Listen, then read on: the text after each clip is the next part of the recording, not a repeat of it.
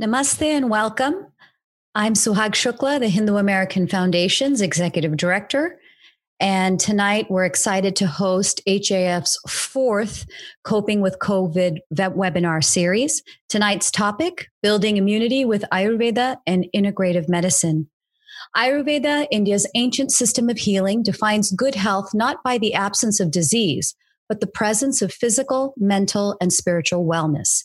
Integrative medicine, a modern holistic medical discipline, views health through the patient's physical, emotional, mental, social, spiritual, and environmental influences.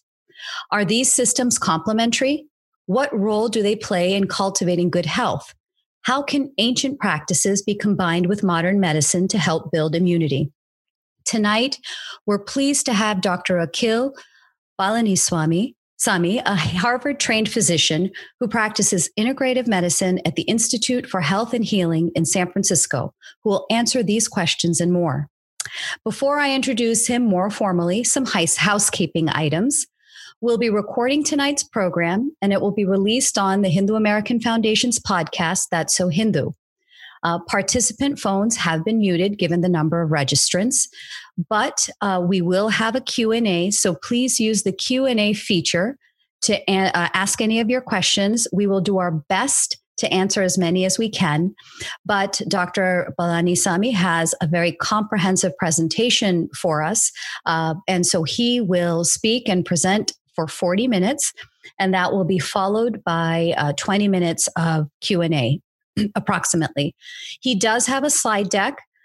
If you are calling in, don't worry. We will make that slide deck available in the follow-up email that you will receive. So please use the Q&A for your questions, but do pay attention. Your questions might be answered in his comprehensive presentation.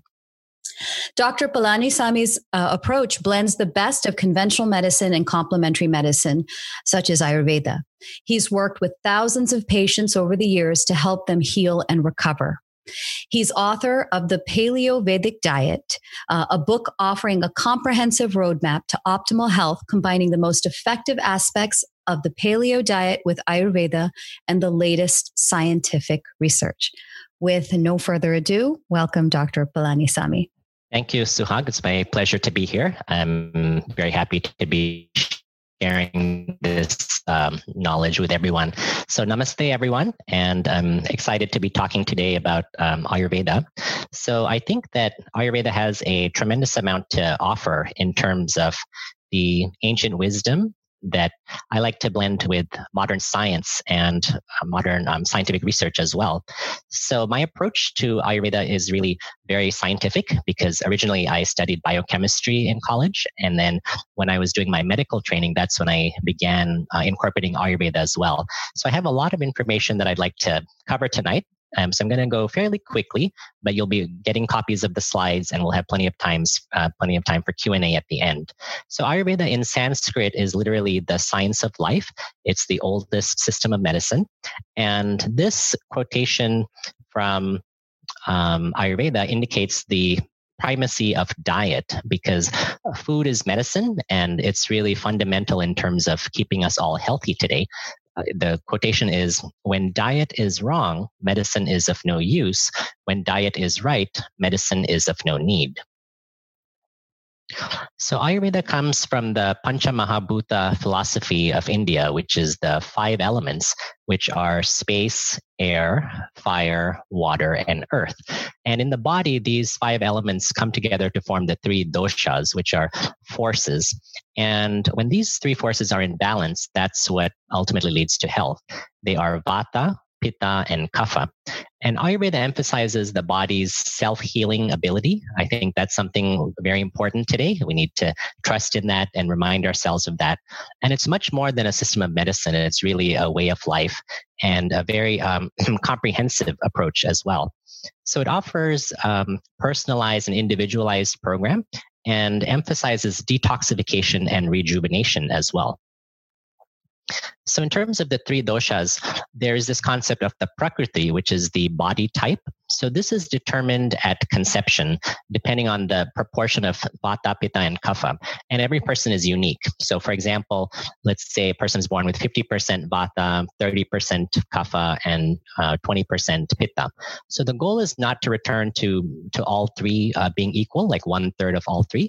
The goal is to return to that original state. So the Vikruti is the current state of the doshas, which are typically out of balance. But in that example, the goal would be to return to the state of Prakriti with the 50% Vata, 30% Kapha, and 20% Pitta. So where life is always a process of seeking balance, and Ayurveda can help us to achieve that. So I like to integrate modern science, and there has been some research that has proven this concept of Prakriti. So actually, this research paper published a couple of years ago found that there are distinct genetic differences between the Prakritis or body types that explains these differences. And this is despite linguistic, ethnic, and geographical diversity in this research study. They found that there were these consistent three body types that appeared across different populations, and there's a genetic basis for that as well. So along with the three doshas, we have the three subtle essences. So in addition to Vata, Pitta, and Kapha, we have Prana, Tejas, and Ojas. So going along with Vata is Prana, which is a subtle element responsible for circulation, digestion, movement, and excretion. Prana you can also think of as life force. Going with is Tejas, which regulates metabolism, cellular intelligence, and digestion. And for us today, the topic of immunity, Ojas is the most relevant. This is the counterpart of Kapha, and it's the refined end product of digestion. So in Ayurveda, there's the concept of 7 dhatus or tissues. And actually, Ojas is made from all 7, just indicating how important immunity is. It's also correlated with longevity, vigor, and vitality. So all of the foods which I'm going to be talking about today are foods that build Ojas, because in Ayurveda, one of the predispositions to disease is a low Ojas. And with a detailed Ayurvedic analysis, we'd be able to come up with individualized diet for each person, customized according to the Prakriti.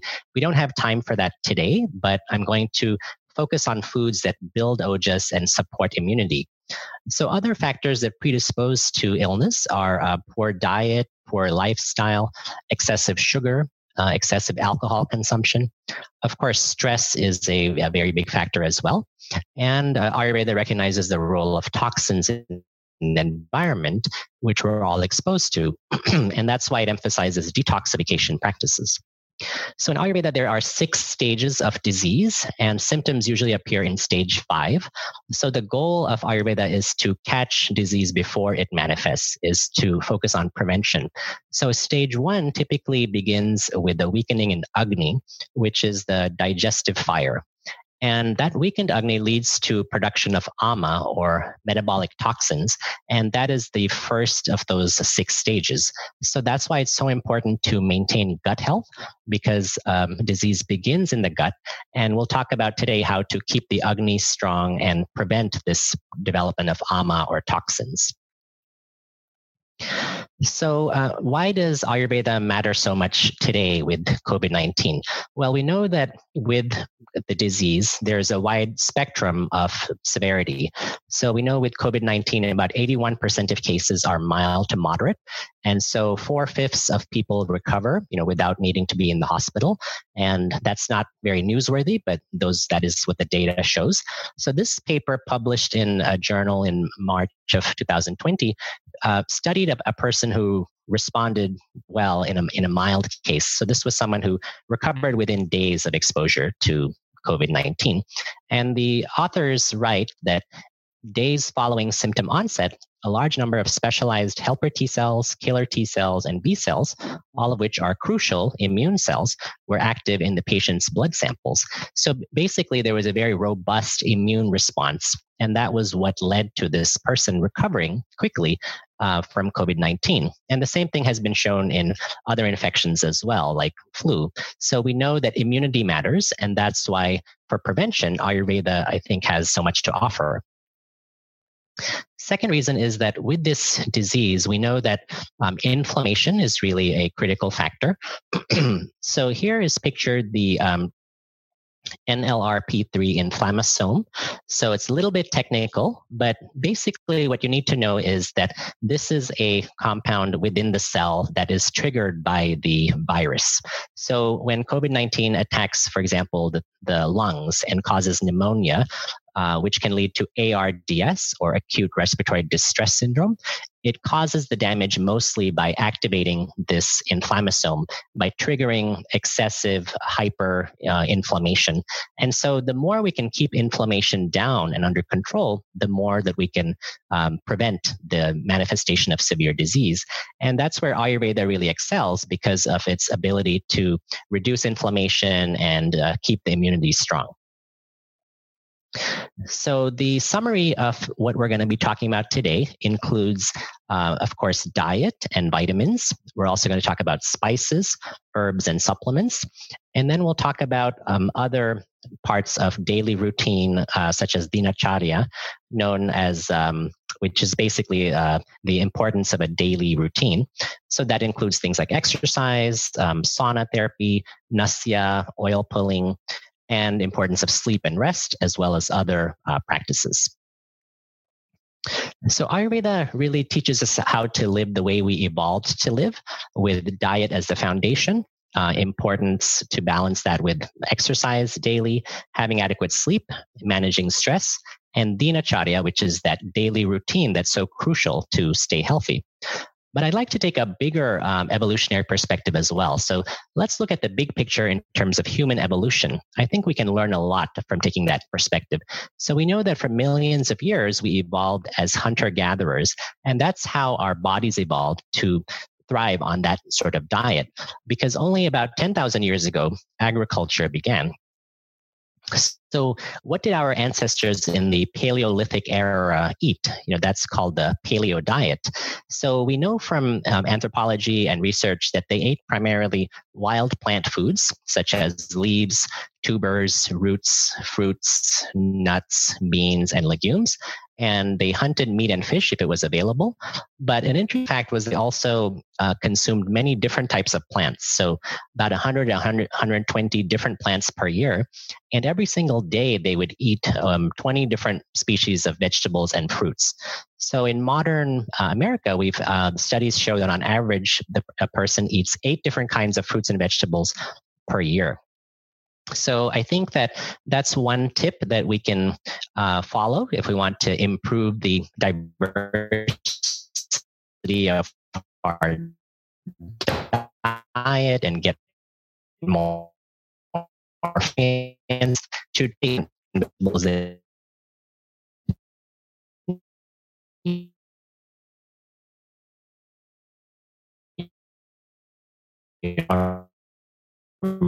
really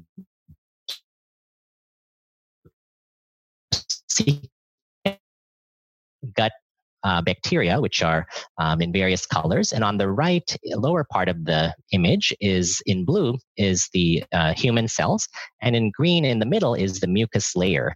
And that protects our cells from the bacteria. So the diversity of plant foods is what really leads to a diversity of bacteria. So keeping this microbiome healthy is essential for health. And that is very much consistent with the Ayurvedic approach of keeping the Agni strong. So these are the top 10 immune boosting foods, which we're going to be going over. Let me grab a bit of water. Okay, so first we're going to talk about leafy greens. And we know that leafy greens like spinach or kale are very healthy, but new research has shown that they have unique compounds called SQ sugars, which are prebiotic. And that means that they feed these beneficial bacteria. So having a variety of leafy greens really is important for that microbiome. Now, a common question is raw versus cooked. So in general, in Ayurveda, it's recommended to have cooked food mostly, and you don't lose the nutrients with leafy greens. It also depends on the person's dosha. So someone with more pitta can actually have more raw fruits and vegetables, whereas someone with more of a Vata body type would be recommended to have more cooked. So in general, you want to have a mixture of both raw and cooked foods, but with greens and vegetables, it's definitely fine to have cooked vegetables. So here are some other options in terms of the leafy green vegetables. So we know that these compounds known as flavonoids in plants actually reduce the inflammasome, the NLRP3 signaling. So for inflammation, these are actually very powerful superfoods. So good alternatives here. Instead of getting iceberg lettuce, which is really very low in nutrients, you can choose arugula. You can choose a radicchio, which has this beautiful purplish color, which reflects anthocyanins. You can choose loose leaf lettuce, which also is very nutritious. So getting all these diversity of leafy green vegetables is really very important. So second food is actually mushrooms. Now, mushrooms have these unique compounds called beta-glucans, which actually activate our immune system. So they're very beneficial for the gut bacteria. They increase Roseburia, bifidobacteria, lactobacillus. So all of these important keystone species of the gut microbiome. And you may not know, but mushrooms are also very potent anti-inflammatory. So getting a variety of mushrooms is really a good idea, like Asian mushrooms like shiitake, maitake, those kinds of things, oyster mushrooms, button mushrooms, portobello. So just getting as much of a variety as you can will really go a long way towards keeping your gut healthy. So cold water fish like salmon or sardines is also beneficial. The omega-3 content is really crucial because for the immune system, we really need optimal levels of omega-3. Other nutrients that are crucial are selenium, vitamin A, and vitamin D. Now, having adequate vitamin D also has been shown to lower the inflammasome activity. And there's not many foods that contain vitamin D, but fish is one of them. And if you are a vegetarian, for omega-3s, you can have flax seeds, chia seeds, and walnuts. But I think cold water fish offers a unique blend of foods, blend of nutrients that are really key for immune health. So next, we'll talk about bone broth. So I think of this as chicken soup. So if you're making chicken soup, you can keep the bones in there. And studies have actually shown that chicken soup does have an antiviral effect, which is why they say chicken soup is good for colds. And also, it does have an anti-inflammatory effect. So I think that incorporating bone broth, which also has gelatin and glycine, which help with healing the gut and keeping the microbiome healthy, is really a good regular practice to keep the Agni strong as well.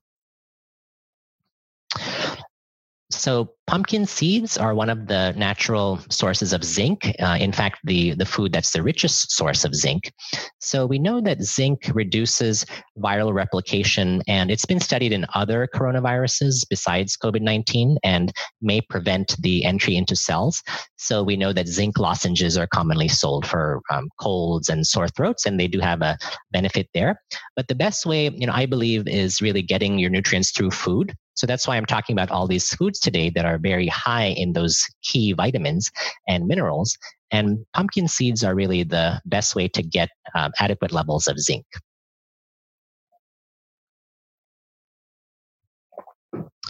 So we also know that vitamin C is really good for the immune system. It inhibits the NLRP3 inflammasome, and vitamin C shortens frequency and severity of colds and incidence of pneumonia.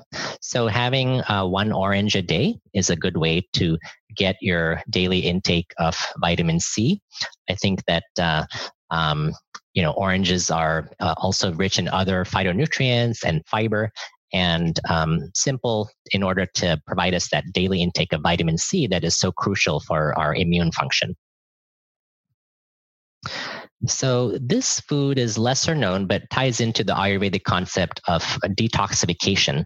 So these are beet greens, which is the leafy top of the beetroot. And the beet greens actually have this unique compound called TMG, which supports the liver, supports detoxification in phase 2. And beet greens also have anti-inflammatory nutrients like betalains and betanin that are not found in any other foods. So they're unique in terms of the nutrients that they have. So I think if you're having beets, you can try to get them with the greens on top, and you can cook them just like you would spinach or kale, any other leafy green. And then you can have the beetroot as well, which has a lot of antioxidants and other nutrients. So we know the saying about an apple a day, keeping the doctor away. So apples, their skin actually contains this compound called quercetin. Now, quercetin helps downregulate NLRP3 and modulates the immune system. So having an apple with the skin every day ensures that our body has adequate levels of that nutrient. So there was a study which looked at this inflammasome in immune cells called macrophages and found that the quercetin helps to block the activation of the inflammation in those immune cells. Next, we're going to talk about fermented foods. So this is a controversial topic, but I think that there's a lot of benefit because they have probiotics, which are these good bacteria that help with supporting your own microbiome. So that might include foods like yogurt, kefir, and sauerkraut or kimchi, which is a pickled cabbage. Also kombucha, which is a fermented beverage. And if you have a dairy sensitivity, you can have the sauerkraut or the kimchi, or you can also have non-dairy yogurts. Now, there are coconut-based yogurt, almond-based yogurt. So studies show that fermented foods actually reduce inflammation in healthy people. And you don't need to have a large quantity. So like 1 tablespoon per day of sauerkraut or yogurt helps to provide that live culture. And the important thing is the consistency, having regular dosage, not necessarily the quantity. So apple cider vinegar is one of the best foods to keep your Agni strong. So in Ayurveda, it's recommended every morning to have a tall glass of hot water, and you can mix in a tablespoon of apple cider vinegar and a tablespoon of honey, and that's a good way to start your day. Apple cider vinegar is made from apples, but it has an effect of really supporting metabolism and strengthening the digestive fire.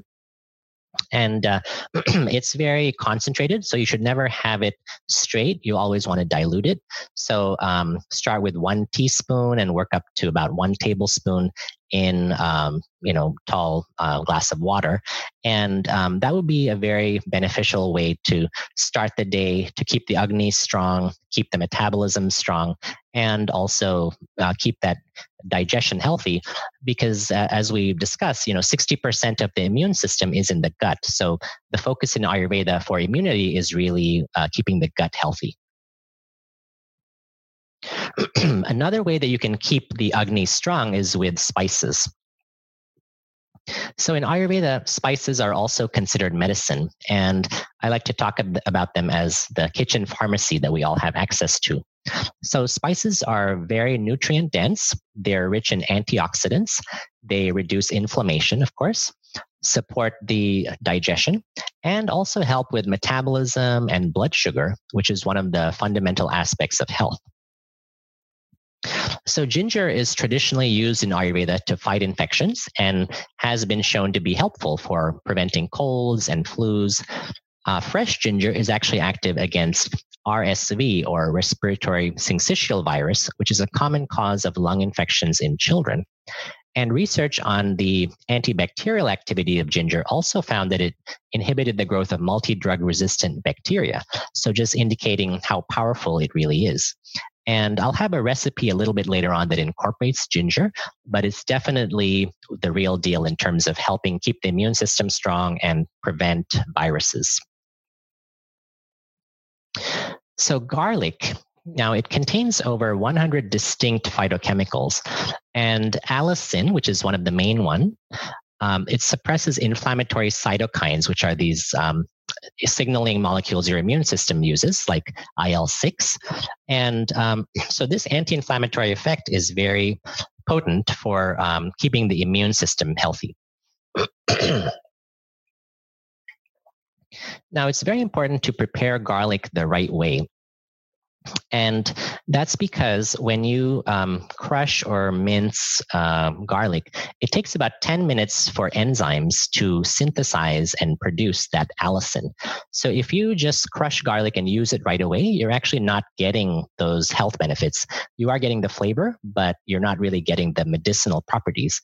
So the best way is to crush or chop garlic and then allow 10 minutes for those enzymes to work, and then the allicin is heat stable, so you can cook it or fry the garlic and still get the all the health benefits. So that's the best way to use garlic. So we all know about the benefits of turmeric, which is really tremendous. So pertinent to our discussion today, turmeric does have antiviral effects and reduces these immune system signals called cytokines, and does inhibit that NLRP3 inflammasome. So to maximize the benefits of turmeric and increase its absorption, there was a study that showed combining it with black pepper actually increased the absorption by 2,000%. So that's why in most recipes, turmeric is combined with black pepper. Also, having some ghee or another healthy fat is very beneficial for boosting the absorption. So I think it's true that turmeric is very maybe hyped right now, but I think that studies do show that a lot of those benefits are really proven and justified.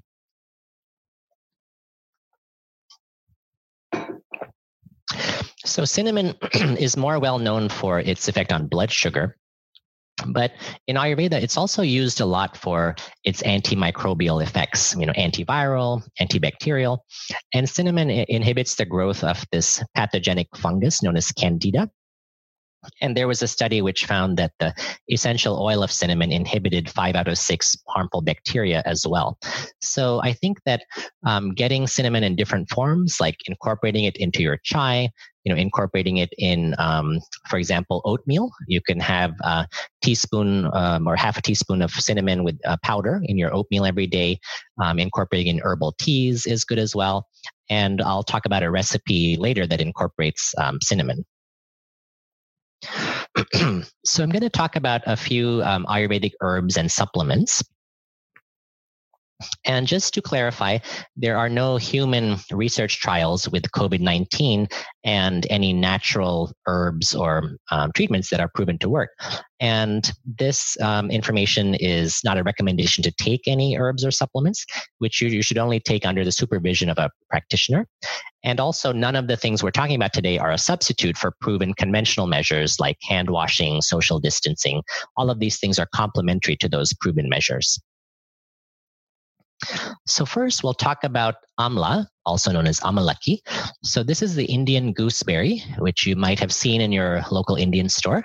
Very nutrient dense, very rich source of vitamin C and other phytochemicals. And there was a study which found that the amla extract actually significantly improved antioxidant status, endothelial function, which is how the blood vessels work, and also was very good at reducing inflammation, and helped in this study with lipid profile like cholesterol and blood sugar. So I think that there are different forms. You can incorporate the amla fresh. Often it's available as a pickle. And one of the most common forms of taking amla is actually Chyawanprash. So Chyawanprash is a medicinal jam, which is made from about 50 herbs and extracts. Amla is actually the main ingredient. So Chyawanprash is a formula from the Charaka Samhita, which is a book that was written about 2,400 years ago. And it's a tridoshic formula. So again, it supports Vata, Pitta, and Kapha. And it's an ojas building formula. So just like all the foods we've been talking about, certain herbs are very good for building ojas, and supplements like Chyawanprash just help boost that to another level. So Chyawanprash is prepared by making an herbal decoction of certain medicinal herbs and then mixing with ghee and honey, and then adding certain spices like cardamom and fennel and cinnamon. So studies show that Chyawanprash is actually very rich in vitamin C, polyphenols, and flavonoids, and has a very high antioxidant activity and does enhance immune response. So there was a study, which was a 6-month randomized clinical trial, actually in children aged 5 to 12 years old, which showed that taking Chyawanprash daily, 1 teaspoon, helps to improve immunity and energy levels. And I often get asked, what can I give my children to help during this time? And I believe Chyawanprash is pretty safe. So it's been studied in children ages 5 and older, and taste is not bad. It's actually kind of sweet. So just providing 1 teaspoon a day, I think, is a good way to provide these antioxidants and nutrients, vitamin C, and also keep the immune system healthy. So cod liver oil is another food that I've listed here because it's a very rich source of vitamin A and also vitamin D, which, as we talked about, activates our innate immune cells. So my wife, who grew up in India, remembers that every night with her father would give her and her siblings a teaspoon of cod liver oil. And, growing up, I had that experience as well. It tasted terrible. But I think that it's actually a very healthy food. And I think it's a very beneficial practice because these are nutrients that children need for many reasons, as part of their growth. Vitamin D is very important for bone health. But this is another thing which is safe for children. Just 1 teaspoon a day provides those essential nutrients and helps with keeping immune health strong. So next, we're going to talk about elderberry. So on the left is pictured wild elderberry, and on the right is a batch of elderberry beverage, which we made last week, which we like to do during cold and flu season, and we'll talk about the recipe for that. So lab studies do show that elderberry inhibits the replication of another coronavirus called the human coronavirus NL63. It seems to be most effective with viral infections in the early stages. So prevention, it's helpful, and catching it early. And the Natural Standard Research Collaboration found evidence to support the use of elderberry to prevent influenza, the common flu. So this is a simple way to prepare elderberry. So you can either grow it yourself or, we buy them online. You can buy dried elderberries. The form of it doesn't matter so much. But basically, you take 16 ounces of water, and then you add 8 ounces of elderberries, a 1/4 teaspoon of cinnamon powder, and ginger. So either 1 teaspoon of ground ginger, or you can take 2 inches of fresh ginger and just chop it finely. Add 12 cloves and 2 tablespoons of honey. So you simmer that for about 20 minutes on medium heat, and then you allow it to cool. And then at that point, you add the honey. So in Ayurveda, you should never heat honey because that makes it toxic. So you allow the infusion to cool, and then you can add the honey. So honey actually has been shown in a couple of studies to be very helpful for cough as well. It's very soothing for the throat. It's considered medicinal in Ayurveda. So there were 2 studies which found that honey actually was better than dextromethorphan, which is a common over-the-counter cough suppressant, in easing nighttime cough in children and improving their sleep. So that's why honey is part of the recipe. And on its own, it's also very good for the immune system. So I'd like to talk about ashwagandha. So this is one of the powerful herbs in Ayurveda. It's known as an adaptogen. So that means that it helps the body to adapt to stress. It's also known as a rasayana, or rejuvenator, and a very powerful ojas building formula. So typically, the root of ashwagandha is used, and it's often powdered. So ashwagandha in studies has been shown to help the body lower cortisol levels. These are levels of stress hormones, reduce anxiety, reduce stress, and also improve inflammation. And ashwagandha is a very heating herb. So it's traditionally taken with milk to balance that heating property, but it can be taken as an herbal tea or in other forms as well. So there was one study that found consuming ashwagandha led to an increase in levels of white blood cells and those natural killer cells that are important for immune health, and also found the increase in the number of CD4 positive helper T cells. So it's very important to use caution if you have hyperthyroidism, because ashwagandha supports the thyroid and stimulates the thyroid. So if you have a low thyroid or underactive thyroid, that might be beneficial. But if you have hyperthyroidism with too much thyroid hormone, then ashwagandha would be contraindicated. So it just illustrates the power of herbal medicine. Just wanted to give this one example here to show that there are really potent herbs in Ayurveda to support immune health. I think, of course, food is the foundation, but ashwagandha in herbal tea form is something that can be taken as well. So now we're going to discuss some other aspects of health, so the non-material aspects. We've talked about food and spices and herbs. So one interesting effect is the role of sunlight. So in Ayurveda, sunbathing is strongly encouraged. And this study from Georgetown University Medical Center found a surprising benefit from sunlight in that it energizes the infection-fighting immune cells known as T cells. So the author of this study, Dr. Gerard Ahern, said that we all know sunlight provides vitamin D, which is suggested to have an impact on immunity and other things. But what we found is a completely separate role of sunlight on immunity. So pictured here is my daughter enjoying the sunshine and getting out there to build up her vitamin D and build up her T cells. So in terms of the benefits of sunlight, vitamin D is crucial for bone health, cancer prevention, and brain health, and also very important for immune function. So as we discussed, it does stimulate T cell movement. So it helps your T cells get to the site of infection. So for example, if there's an infection in your throat or in your lungs, it's very important for the immune cells to get there quickly, and regular sunlight exposure helps them to do that. Sunlight also regulates our circadian rhythm, which affects sleep patterns and hormones.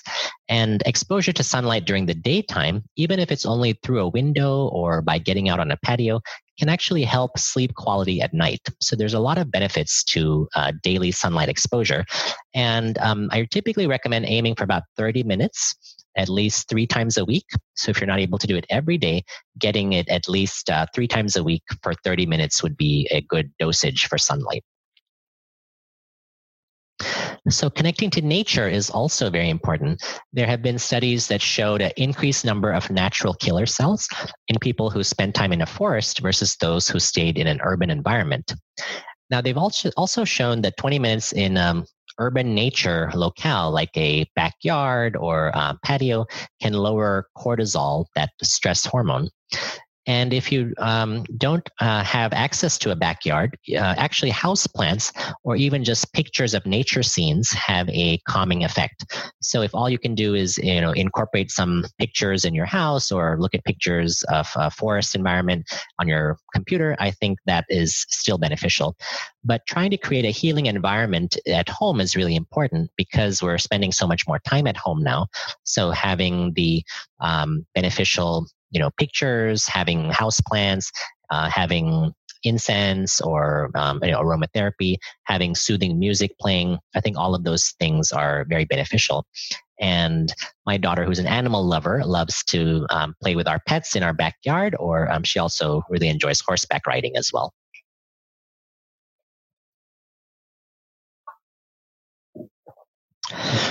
So stress is a really huge topic, and we have a very short amount of time today to talk. So I just want to relate this to the immune system because it's been shown that stress disrupts immune regulation and leads to high levels of the pro-inflammatory cytokines, which are the more negative ones in our immune system.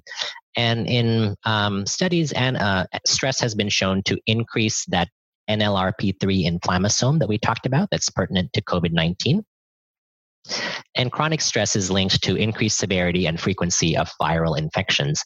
And this is why I'm a big believer in a daily mind-body practice. Those are really crucial, like yoga, pranayama, meditation.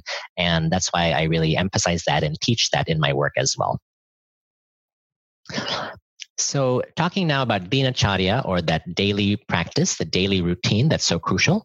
So exercise is essential. If you're only able to do walking, that is still beneficial. Aim for about 20 minutes every day. Yoga practice, again, has many benefits beyond physical, but it does provide some good exercise. And for those who are more ambitious, there is an approach called HIIT, or high intensity interval training, which seeks to replicate the way our ancestors moved. And it's an exercise that only takes 10 minutes or so, but gives you lasting benefits for the rest of the week. You only need to do it once or twice a week. So I don't have time to go into that today, but I do cover that in my book and courses, because I think moving the way our ancestors did is a very powerful practice. So sauna therapy is actually a big part of Ayurveda. So it's part of Panchakarma, which is the most powerful detox practice in Ayurveda, and also the Purva Karmas, which are the preparation for Panchakarma. The reason is that in sauna, you detoxify through your skin by sweating. And that's different from what happens in exercise. It's not the same. So you don't really detoxify when your body is heated internally, like you would find in exercise. But if the body is heated externally, like through sauna or steam, that leads to very high detoxification. Now, sauna bathing has been shown to reduce the risk of respiratory diseases, reduce the risk of lung disease. Regular sauna practice also reduces the frequency and severity of colds and flus in both adults and children. So there's good evidence that it helps the immune system, helps the heart as well, helps with detoxification. Now, none of us are able to go out and go to the gym. So what are alternatives for the home? So pictured here is a portable home sauna. So you can actually buy these for a couple $100 online, and you just set it up at home. In Ayurveda, they recommend never to heat the head. And so this is consistent with that. The head is outside. So there's a chair where you just sit inside and zip yourself up, and then turn on the sauna. About 20 minutes twice or 3 times a week is a good practice. And I think that if you don't have access to that, if you have a bathtub, taking a hot bath with water as hot as you can tolerate is also a good alternative. Okay, so in terms of other practices that support respiratory health, so the neti pot is very beneficial as well. This is a small plastic or ceramic vessel where you put in purified water, so either distilled water or boiled and cooled water. Take 8 ounces of water and add 1 teaspoon of sea salt. And if you like, you can also add some 2 drops of sesame oil. We'll talk next about nasya, but having some oil in the neti pot is an option as well. And this is basically how you practice. If you're putting the neti pot in the right nostril, then you lean your head to the left and forward, and then the water flows through the sinuses, kind of cleanses, and then comes out the left nostril. And then you would repeat the same in the opposite direction. And the neti pot is really powerful for cleansing the sinuses, lubricating, and keeping their cilia, which is the small hairs that keep the immune system strong there, functioning optimally. And it's best if you can either incorporate the sesame oil into the neti pot or do nasya after the neti pot, because this is a lubrication practice. So nasya is a nasal application of oil. And this is part of Panchakarma, actually one of those 5 Panchakarma therapies. And it's recommended in Ayurveda for allergies, sinusitis, dizziness, brain fog, anxiety, and depression. So the nose is actually a pathway to the brain. And so Ayurveda uses that for brain conditions as well. So how to perform it? So if you're not doing it right after the neti pot, you can do it also at bedtime. The key thing is it should be on an empty stomach. and also not right after a shower or exercise. So you lie down with the head tilted back and put about 4 to 5 drops of Nasya in each nostril. Inhale deeply, remain lying for a minute or so, and then you can go on to the next practice. So oil pulling is also a very powerful Ayurvedic practice. This is done on an empty stomach with either sesame or coconut oil. And you basically take a teaspoon of the oil into the mouth and swish and pull the oil around through the teeth for about 5 to 10 minutes. And the oil is believed to drop toxins and also waste metabolites. And at that point, you can dispose of the oil in the trash. So obviously, don't swallow the oil. And also, if it's better not to spit it into the sink because that can affect the plumbing. And oil pulling is very beneficial for the Agni or digestive fire. And it's also very beneficial for the oral microbiome, which we're learning a lot about. So I'm going to talk next about the importance of rest and sleep. So sleep duration has been known to increase the risk of infection. And there was one study that found that getting less than 5 hours of sleep over just 1 week actually increased the risk of developing a cold by 350% when compared to individuals who slept at least 7 hours per night. So each person is different in terms of how much sleep you get. General rule is usually minimum of 7 hours, sometimes longer. But you should be, when you wake up in the morning, you should feel rested. And that's a good barometer for how much sleep you need. And pertinent to COVID-19, sleep deprivation has been known to increase CXCL9, which is a compound that has been known to affect that NLRP3 inflammasome as well. So all of these factors relate to our immune health. So a couple of other things that are pertinent to immune function. So when I was doing my research, I came across the importance of a positive attitude. And this has a surprisingly large effect on health. In fact, there are 83 research studies which show that optimists enjoy better health in areas like longevity, cancer survival, physical symptoms, and even with immune function. So there are different studies which have found that a positive attitude improves T cell counts, natural killer cell levels, interleukins, which are these signaling molecules in our immune system, and other markers of immune function. So I think it's true that actually having a positive attitude helps with supporting immune health and improving various parameters of the immune system. And this was a quotation that I think captured it perfectly. This is the Bengali spiritual teacher Paramahansa Yogananda, who lived in the 1900s. And this was what he wrote. He said, "Avoid a negative approach to life. Why gaze down the sewers when there is loveliness all around us? Life has a bright side and a dark side.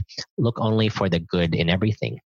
Now, I know that right now we're going through a health crisis and it's very hard to be positive because we're all under so much stress. So I don't want to minimize that. I think it's true that we're all dealing with a tremendous amount of stress. And I'm not saying to suppress one's emotions. Whatever you're feeling, that's important to honor and respect that. But I think it's also possible, once you honor your emotions, to look at your thoughts and see if you can reframe some of them in a positive way. So, for example, if you are feeling sick and tired of working from home and dealing with that, then think about the fact that so many people have lost their jobs and 17 million people have filed for unemployment. So just having a job is not an insignificant thing, in the current time. If you are feeling restless because you are unable to leave the house because of lockdown, then think about how many people are homeless and how much harder it is to navigate the current crisis for those people. And finally, a growing body of research also shows the health benefits of gratitude.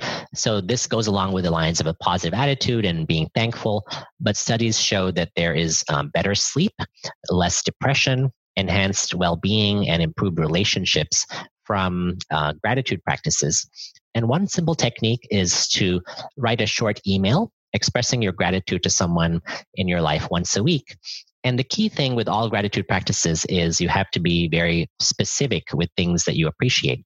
So this example could be someone at work or someone who's a family member or friend that you're maybe you haven't told them how grateful you are for their presence in your life, and you just send that to them once a week. And I've been doing this for a while, and people really respond to appreciation because it's we don't get it as much as we probably need. And I think that it's also a way to start a cycle of gratitude, because usually they're very grateful for your email, and it triggers that positive cycle. I think other ways to practice gratitude are keeping a gratitude journal, or thinking about reflecting on things you're grateful for at the end of the day. And again, the key thing with that is being very specific. So you wouldn't want to just say you're grateful for work and health. You'd want to think about a specific moment in the day when you were really touched. So for example, if it was a moment when your daughter told you how much she loved you and you felt really connected with her based on how she looked at you, then that would trigger those positive feelings of gratitude and thankfulness and well-being. So there's a variety of ways to incorporate these practices. And I think the great thing about Ayurveda is that it's so holistic that it covers, all of these different aspects of health. And I think the attitude and the mind-body connection is really crucial. So to learn more, you can look at my book, The Paleo-Vedic Diet, which has a book version and a Kindle version. Or I've also created this online course, which is called Ayurveda and the Paleo Diet, which is an online video course which covers all of these topics in more detail. So in conclusion, I just want to say that I think the real strength of Ayurveda is in prevention, and because it's so all-encompassing, it incorporates all of the material inputs to health, the food, the vitamins, the spices, the herbs, the digestion, all of those things, and also the more subtle factors. So these are maybe underappreciated, but no less important and equally powerful.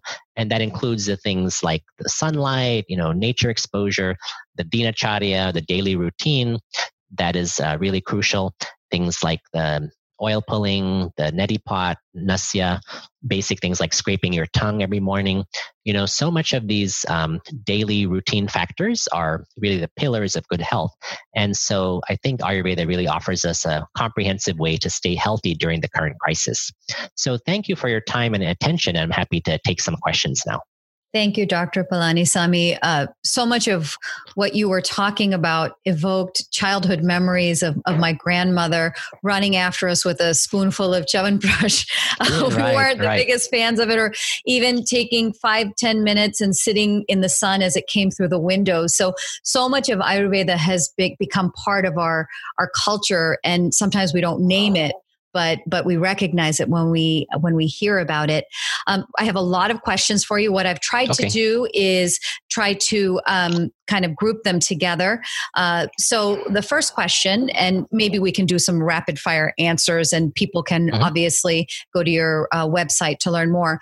But the first is mushrooms are often said to be tamasic, and many Indian households try to stay away from them. How do mushrooms and their anti-inflammatory effect in perhaps allopathic fit in with Ayurveda? And second follow-up on mushrooms, are they better cooked or raw? Okay, yeah, that's a very good question. I think that mushrooms should always be cooked, so never eaten raw. That's the best way to prepare them. Always cook them, and it is true. Yeah, I think that in Ayurveda there is that aspect in terms of tamasic influence, but I think that it's unmistakable that mushrooms do have these benefits in terms of the immune system. So I think that we have to look at the diet as a whole. If you are eating a lot of oily fried foods, other which are very tamasic, and then you're adding mushrooms on top of that, then that's not a good idea. But if you're having an overall very healthy sattvic diet, then the tamasic effect of mushrooms is not going to be significant, whereas the immune boosting effects is going to make a huge difference for the rest of your physiology. Okay, great. Next question is, what about vegetarian or vegan options for bone broth? Is bone broth thamasic? How about cod liver oil? Are there vegan or vegetarian options for that? Would cod liver oil also fall into thamasic? Yep. No, I don't. Those are actually some of the strongest OJAS building foods. So I do not consider them thamasic. And in terms of vegetarian alternatives, so for cod liver oil, you could do flaxseed oil. I think that's a very good source of other beneficial omega-3s. I think instead of bone broth, people can actually have okra. So okra is actually, because of its mucilaginous properties, it's a very profound gut healing food. I think that is a really good way for vegetarians and vegans to incorporate that. And to get those omega-3s, having flaxseed oil, chia seeds, walnuts, those are good as well. Okay, great. In terms of seeds, here's a question on pumpkin seeds. Is there a daily amount that you would recommend? So I'm with food, there's not a specific daily amount. I think that aiming for maybe 2 tablespoons a day is probably a good. So it doesn't need to be a large quantity because they're so high in zinc. So 2 tablespoons a day would probably cover it. Okay. From this listener, they heard that the virus has a certain pH level, and in order to fight it, the foods that you eat need to have a pH level that is higher. Any thoughts to this? Yes, I've heard that as well. Unfortunately, there's no research that substantiates that, so I don't think it's really accurate at this time. Yeah. Sure. Do coconut-based yogurts have the same benefits as dairy-based yogurts? So they actually do. The study at Stanford, which looked at fermented foods, measured the amounts of live bacteria in non-dairy yogurts like coconut yogurt and almond yogurt, and actually found that they are pretty similar. And so I think it's reassuring that no, they do have the same benefit. Okay. There were a couple of questions on garlic. I learned something new too about the 10 minutes. So are the health benefits of crushed garlic compromised if we freeze the crushed garlic and use it as needed? And then what about past the 10 minutes? So, so freezing does inactivate those compounds, unfortunately. And so it's better to use fresh garlic. And then past the 10 minutes, there's no problem. Yeah, you can keep it there for an hour. If you need to, refrigerate it and use it the next day, that's fine as well. But freezing does inactivate those nutrients. And you may have mentioned this, but is it better to cook or eat it raw in terms of that nutritional value? So if you leave that 10 minutes for it to process, it doesn't matter. You can cook it or eat it raw. It has the same value at that point. Okay. Here's a question about apple cider vinegar. Would you recommend apple cider vinegar for people who have gastric acidity? So surprisingly, it actually is beneficial, even though apple cider vinegar is acidic. And I think the key thing is starting in a very low dose and diluting it a lot and taking it regularly. But it's counterintuitive, but things like apple cider vinegar actually can help some people with acidity. Okay. So someone is asking whether juicing the combination of the various things that you mentioned, kale, ginger, lemon, oranges, apples, is that a good way to get nutrients, or is it better to eat them whole? Well, Ayurveda is always more in favor of eating the food rather than juicing it, because you're getting, a lot more of the nutrients that way. And then it is, of course, if you're pressed for time, you can juice them. But Ayurveda really recommends more eating the foods rather than juicing. Okay. There was a question about turmeric. Is it better in its raw form or in its powder form? And if you are taking pills, is there an expiration date or a point at which the benefits begin to diminish? Yeah, so with turmeric, I definitely recommend having it in the powdered form mostly, like we all do with cooking. I think when you're taking it in pill form, like a supplement, it's much more powerful, and that should really only be done under the supervision of a practitioner, a licensed practitioner, because that should be for a specific indication, specific time course. And I think with the powder, there's no limit to how much you can eat. And I recommend most people take it that way. Okay. So there have been some questions about where are good places to buy some of these things, whether it's Chyawanprash or Amla powder or ashwagandha. Does quality, I'm sure quality matters, but is there a recommended place that you have in mind? Yeah, I think I usually recommend buying organic. So there are a number of websites online that sell organic versions of these. And even our local grocery store here has some organic versions of them. So that's what I would recommend. Okay. You're doing so great. We're getting through a lot of questions. Just okay, a few more. Sure. Could you comment on the use of saturated fats versus unsaturated? What oils would you recommend for cooking? Coconut oil, peanut oil, groundnut oil, olive oil? Yeah, that's a good question. I think that most people would probably do well with the combination of olive oil and coconut oil, and of course, ghee.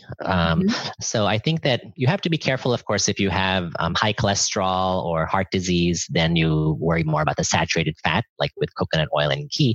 But for an average healthy person, I think getting a variety of coconut oil, ghee, and olive oil is good. And even with olive oil, you can cook with it. I'm not a huge fan of peanut oil because I don't think it has a lot of beneficial fatty acids, but those other three I mentioned are very good.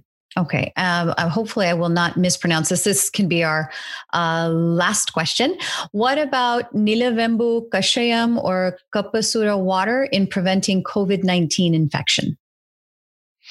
Yeah, that's referring to some of these unique herbal formulas which are in Ayurveda. So again, we don't have any research to substantiate that. I know that there are some Ayurvedic doctors online who are claiming that they've done research and that, XYZ works against COVID-19. I think that's kind of irresponsible because we don't have human data that shows that this works. So I think we should really focus on prevention, focus on the diet, focus on spices and herbs and all those lifestyle practices. I don't think we should start using, individual formulas to try to treat the virus or prevent it because we really don't have the data to support that. Sure.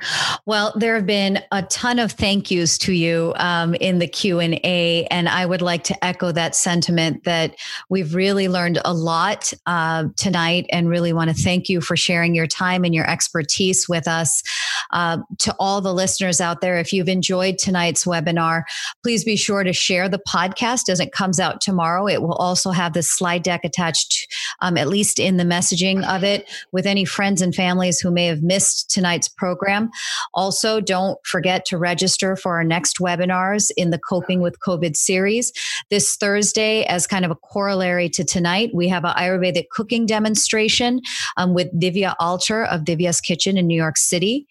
Then next Tuesday on April 21st, we have COVID-19 and the rise of cyberbullying and examining interactions during isolation.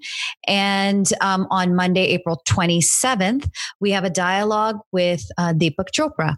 And then sandwiched between all of that, we have a treat on Sunday, April 19th at 11:30. We have not in the series, but an ultimate dance fitness program called Bombay Jam, which one of our longtime supporters, Tanvi Javeri Meghani, has graciously offered. So if you feel cooped up and have some extra energy to burn, it's a fun way to do that. You can visit hinduamerican.org/events to register. Again, thank you so much for joining us. For those of you out there, if you enjoy our programming, every little bit helps us to make sure that we can continue providing high quality programming, and you can support us at hinduamerican.org. Have a good night. Namaste, everyone. Stay healthy and stay safe. Good night. Namaste. Thank you. Namaste.